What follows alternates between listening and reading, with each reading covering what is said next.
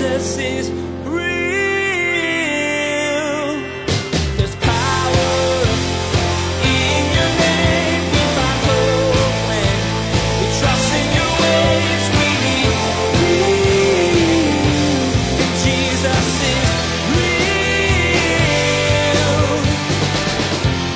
Each one of us are standing at a crossroads, even right now, every single moment of our lives. Am I going to praise God, or am I going to let myself get hard and bitter?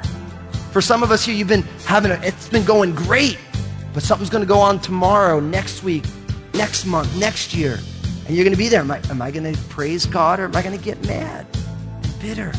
As we continue in the book of Ephesians, we learn it's astoundingly honest with both the challenges of life and the reality of the finished work of God through Jesus. As we make application, we have to understand that grace must always precede peace. You can't have one without the other, but you especially can't have one before the other. Peace is something that miraculously takes place once you've accepted the gift of grace.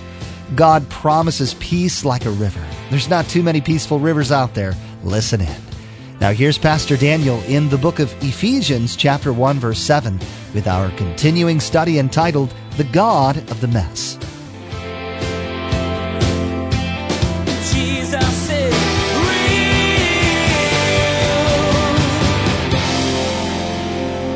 Grace.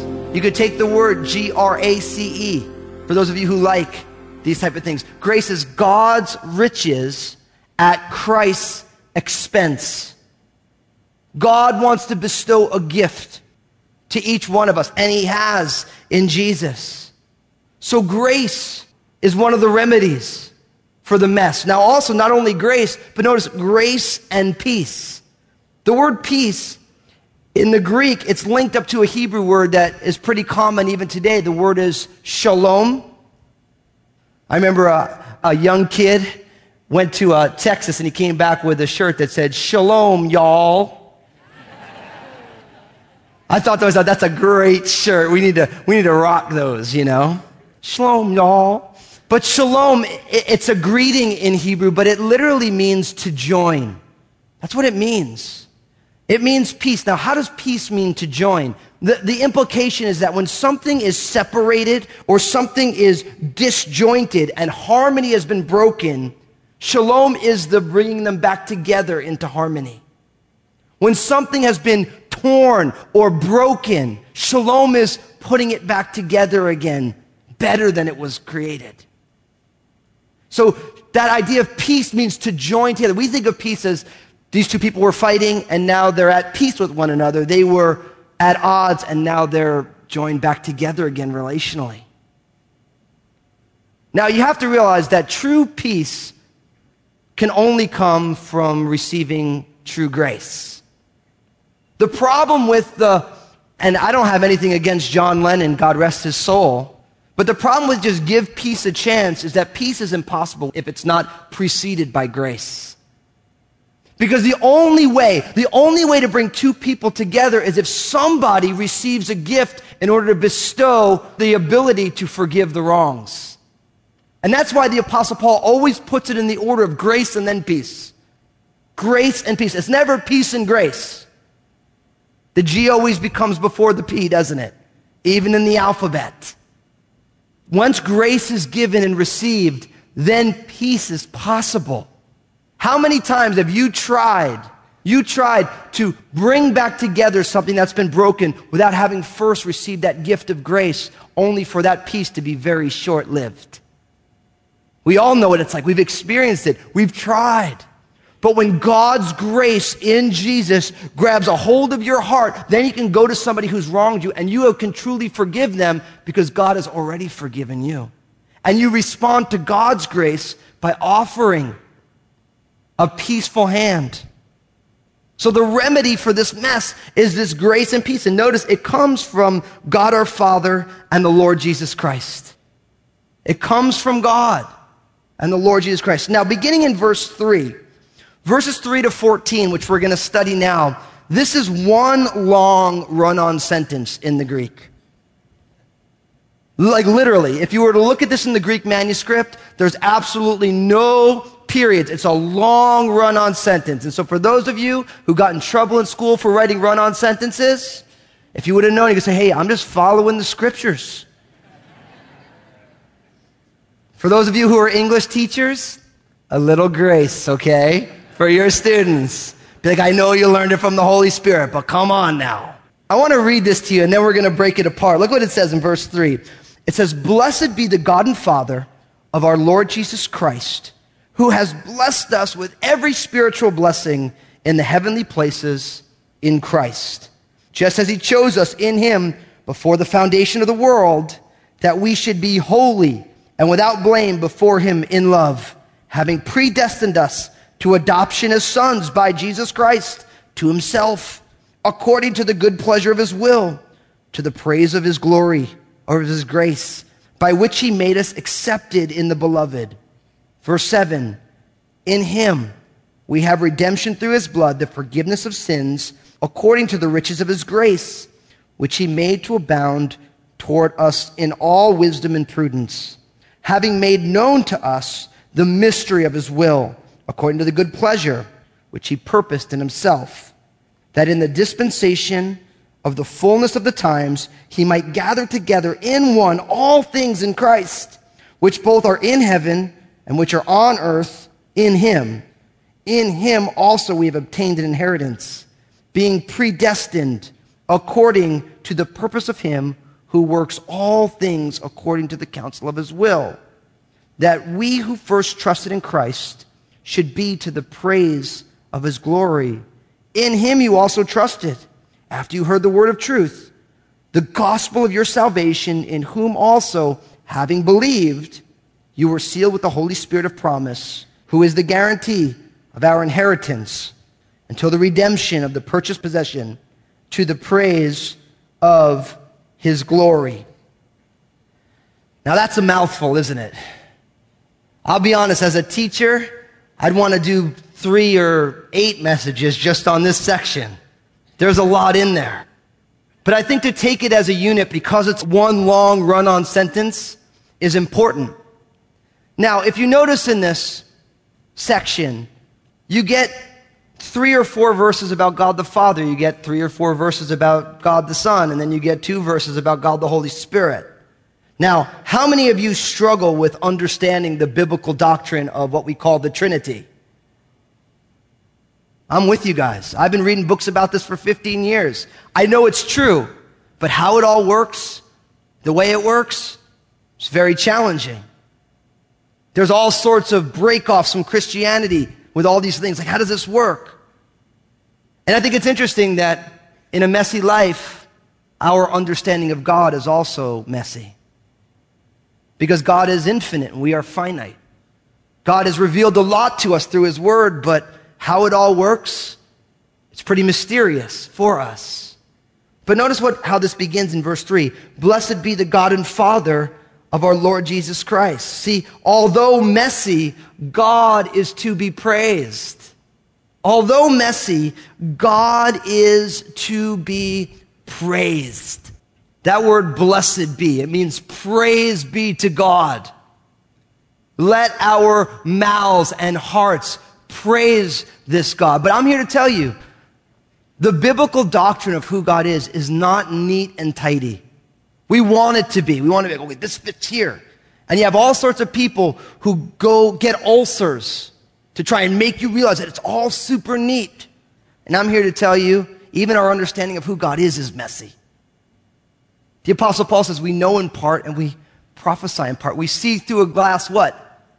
Dimly. Now, because it's messy doesn't mean we don't know anything. But it's not as neat as we'd want it to be. And I believe that the doctrine of one God in 3 persons, it's the best biblical way to explain who God is, but it's also quite messy. But although God is messy, although God works in ways we don't necessarily understand, God is still to be praised.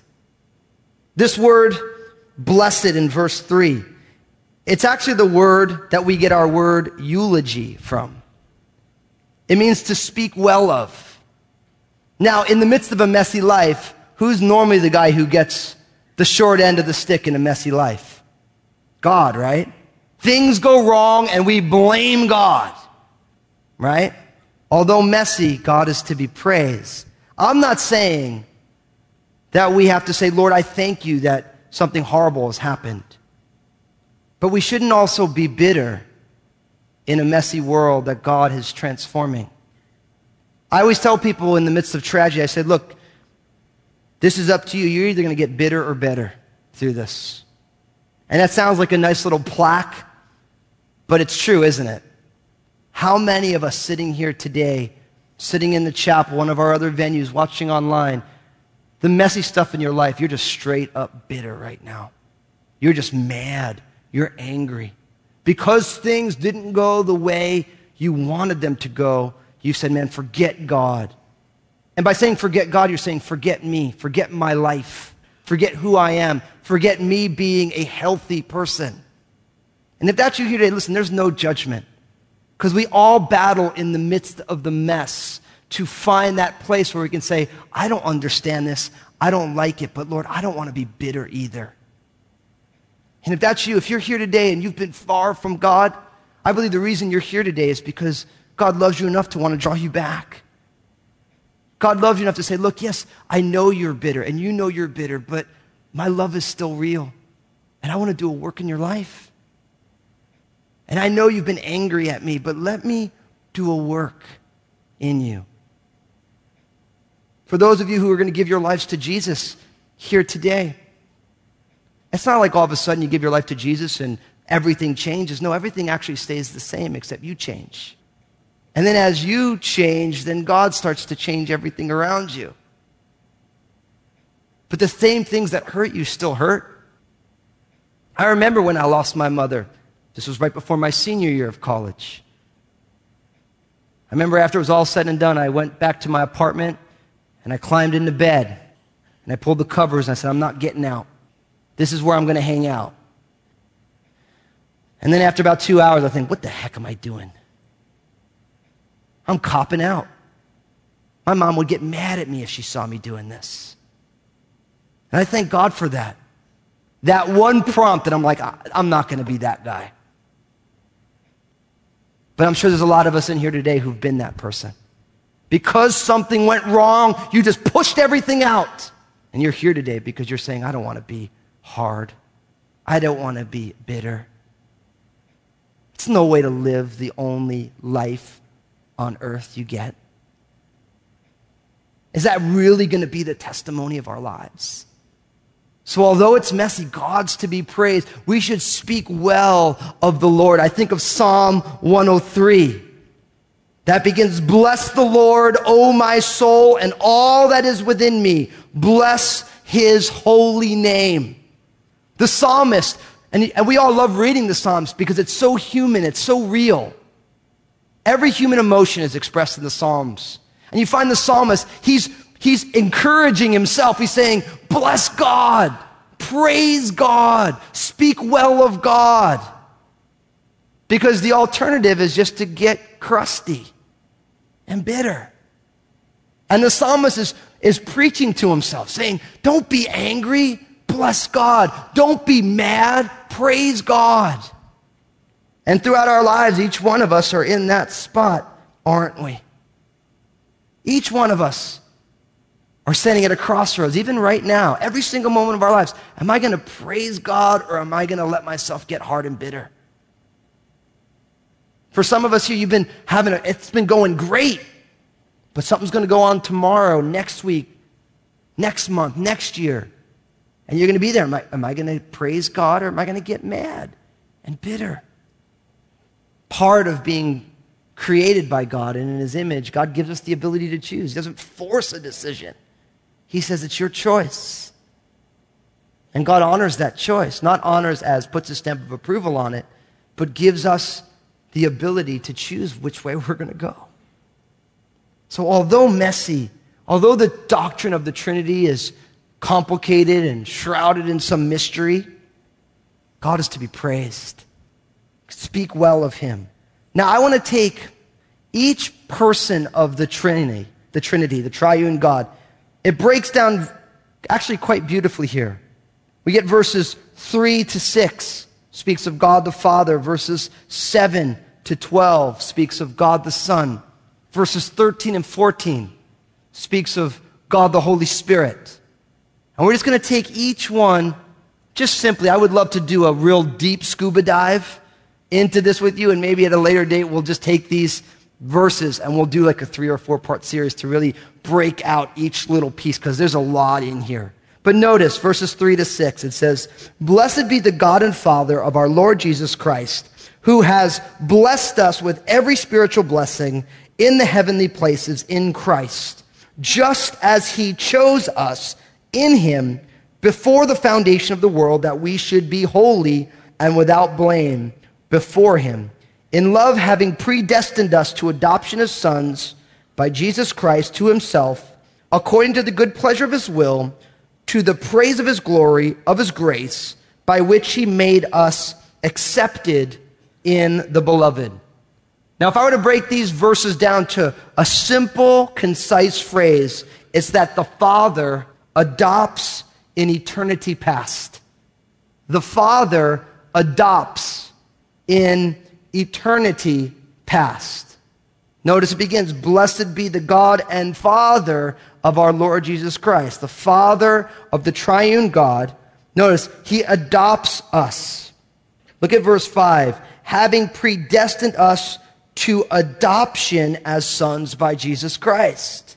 He adopts us, and then I put in eternity past. And I get that from verse 4. "Just as he chose us in him before the foundation of the world." So whenever the world was made, before that, God chose to adopt people into his family. So the Father adopts in eternity past. Now, I want to just take these things real quick. Look at verse 3, because verse 3 is all about blessing. "Blessed be the God and Father of our Lord Jesus Christ, who has blessed us with every spiritual blessing in the heavenly places in Christ." You see the three-peat of the word blessing in there? That God is to be praised. He has blessed us with every spiritual blessing. So when you see a three-peat or redundancy, it's meant to focus us. This reminds us that God is a God of blessing. He wants to bless. His demeanor and disposition is to bless. No matter what the people on the news or people who are angry at God say, God is a God of blessing. He's to be praised, and he blesses us with every spiritual blessing. You know what every means? Every, that's right. God has flushed your spiritual bank account so thick. Every spiritual blessing is there. So this Father who adopts in eternity past, not only has he blessed, but look at verse 4. "Just as he chose us in him before the foundation of the world, that we should be holy and without blame." This speaks of election. Election. That it was in the mind of God that he was going to place people in Christ, in him. That's what it means. He predestined us. Now, if you've been around church for a while, you find that people like to argue about predestination. And the reason they like to argue about it is because the Bible just says that God predestines us. He never explains to us how he does it. And I'm here to tell you, don't argue about things that the Bible doesn't give you every detail on. That's just plain silly. We like to say here that when the Bible is silent, we should be also. And what's amazing is everyone who wants to argue about it, they choose to define predestination based a certain way that they've just chosen because it suits their position. I'm here to tell you, I know that we're predestined. I have no clue how God does it. Okay? So don't, if you're an arguer about it, I know you're going to argue with me after, and that's fine. But I'm here to tell you, the argument has gone on for as long as people have studied the Bible, and it will continue because the Bible doesn't explain to us how God does it. It just says that God did it. And when we're in heaven, if we even care about it, and I don't think we will, but if we even care about it, we're going to say, wow, that was really awesome, Lord. Sorry that I got mad at everybody about it. So don't be that person. No need. And unless you need to, and I'll still hug you, and I'll say, yeah, I'll just agree with you probably. Yeah, you're right. Notice that God's election has an outcome. I want you to notice that. Because most often people argue about election. They don't realize, look what it says. Just as he chose us in him before the foundation of the world, that we should be holy and without blame before him. And then some of your translations have in love right there. Some of you have it with the next verse. God's choosing, his election is to make us holy and without blame, set apart, above reproach. So God doesn't choose us so that we can argue about being chosen. God chooses us that we might be like him, separated, living differently. Now, some of your translations have in love there. Some of your translations put in love in verse 5. Why is that? Because it's a long run-on sentence. And when God inspired the text, there was no numbers in there. That was for us so we could find these things. So wherever it goes, either God predestined us, elected us, so that we might be holy and without blame and loving. Or, if you link it to verse 5, it's that God in his love, verse 5, says, having predestined us to adoption as sons by Jesus Christ to himself, according to the good pleasure of his will. That's where that idea of adoption comes from. In love, God predestined us to adopt us as sons by Jesus Christ. Now, it's one thing to have children, right? When you have your kids, no matter what they are, you just love them, right? We have two, Obadiah and Maranatha. We love those kids. We have one on the way. Our little sweetie, she's 5 months in the oven. She's got about 4 more months to continue to be golden brown before she comes out. And when that little girl is born, we're going to love her no matter who she is. Parents should love their children. But it's quite another thing when parents choose to adopt a child. You make a decision to say, I am going to love this child who did not come from my own body. And what's fascinating about God's adoption is that we didn't belong to him. He said, I want you. And in Roman culture, much like our culture today, when you were adopted, you were afforded all the same rights as an heir from your own body. Complete familial rights. And the Bible teaches that God chose you and I. All who would believe. God said, I want that guy, that girl, with all their freakiness and issues. I want them to be mine. Now, it's one thing. It's one thing for, it's just your kid, and you're like, yeah, I just love them. I remember when I was going through my more rebellious formative years, and you're like, well, yeah, you kind of look like that now. I remember my dad, he would just kind of shake his head and roll his eyes and be like, yeah, that's just the way Daniel is right now, right? It's a whole other thing to see me that way and say, I want that guy to be my kid. But that's exactly what God has done for you and for me. He's looked down at our lives and said, I want that one. And if you're the kind of person who thinks, who could love me? God does. And God loves you just the way that you are. Saying, look, you don't need to get yourself fixed up and come to me. Just come to me and I'll fix you up. I'll change you. I'll help you to take on the identity of what it means to be my child. That's what adoption is all about. That's what it's all about. Jesus is real. When things are disjointed, there's a lack of harmony and well-being. When they're joined together, there's both. Thus, the definition of peace as revealed to us in today's message with Pastor Daniel. Even though you may not fully understand it, there's many ways to describe the feeling you have when you found the calm amidst the storm. But one thing is certain, God's the only one who can provide it. For most of us, our smartphone is an extension of our body. They are constantly ringing and dinging, telling us what to do and where to go next. We want to encourage you to subscribe to the Jesus is Real podcast. Each week, the programs right here on the radio are available in podcast format. So if you miss one of the broadcasts, you can always catch up by subscribing to the Jesus is Real podcast. Log on to JesusIsRealRadio.com. Next time on Jesus is Real Radio, Pastor Daniel will help us to wrap our minds around God's ultimate plan. He'll touch on predestination, the Trinity, adoption, almost every subject that's been shrouded in mystery and debate since before the beginning of time, pun intended. It's going to get messy and stay messy, but then again, God's ways are higher than our ways. His thoughts are higher than our thoughts. Don't miss out. You've been listening to Jesus is Real Radio with Pastor Daniel Fusco of Crossroads Community Church. Pastor Daniel will continue teaching through his series entitled Life's Messy next time. Until then, may God bless.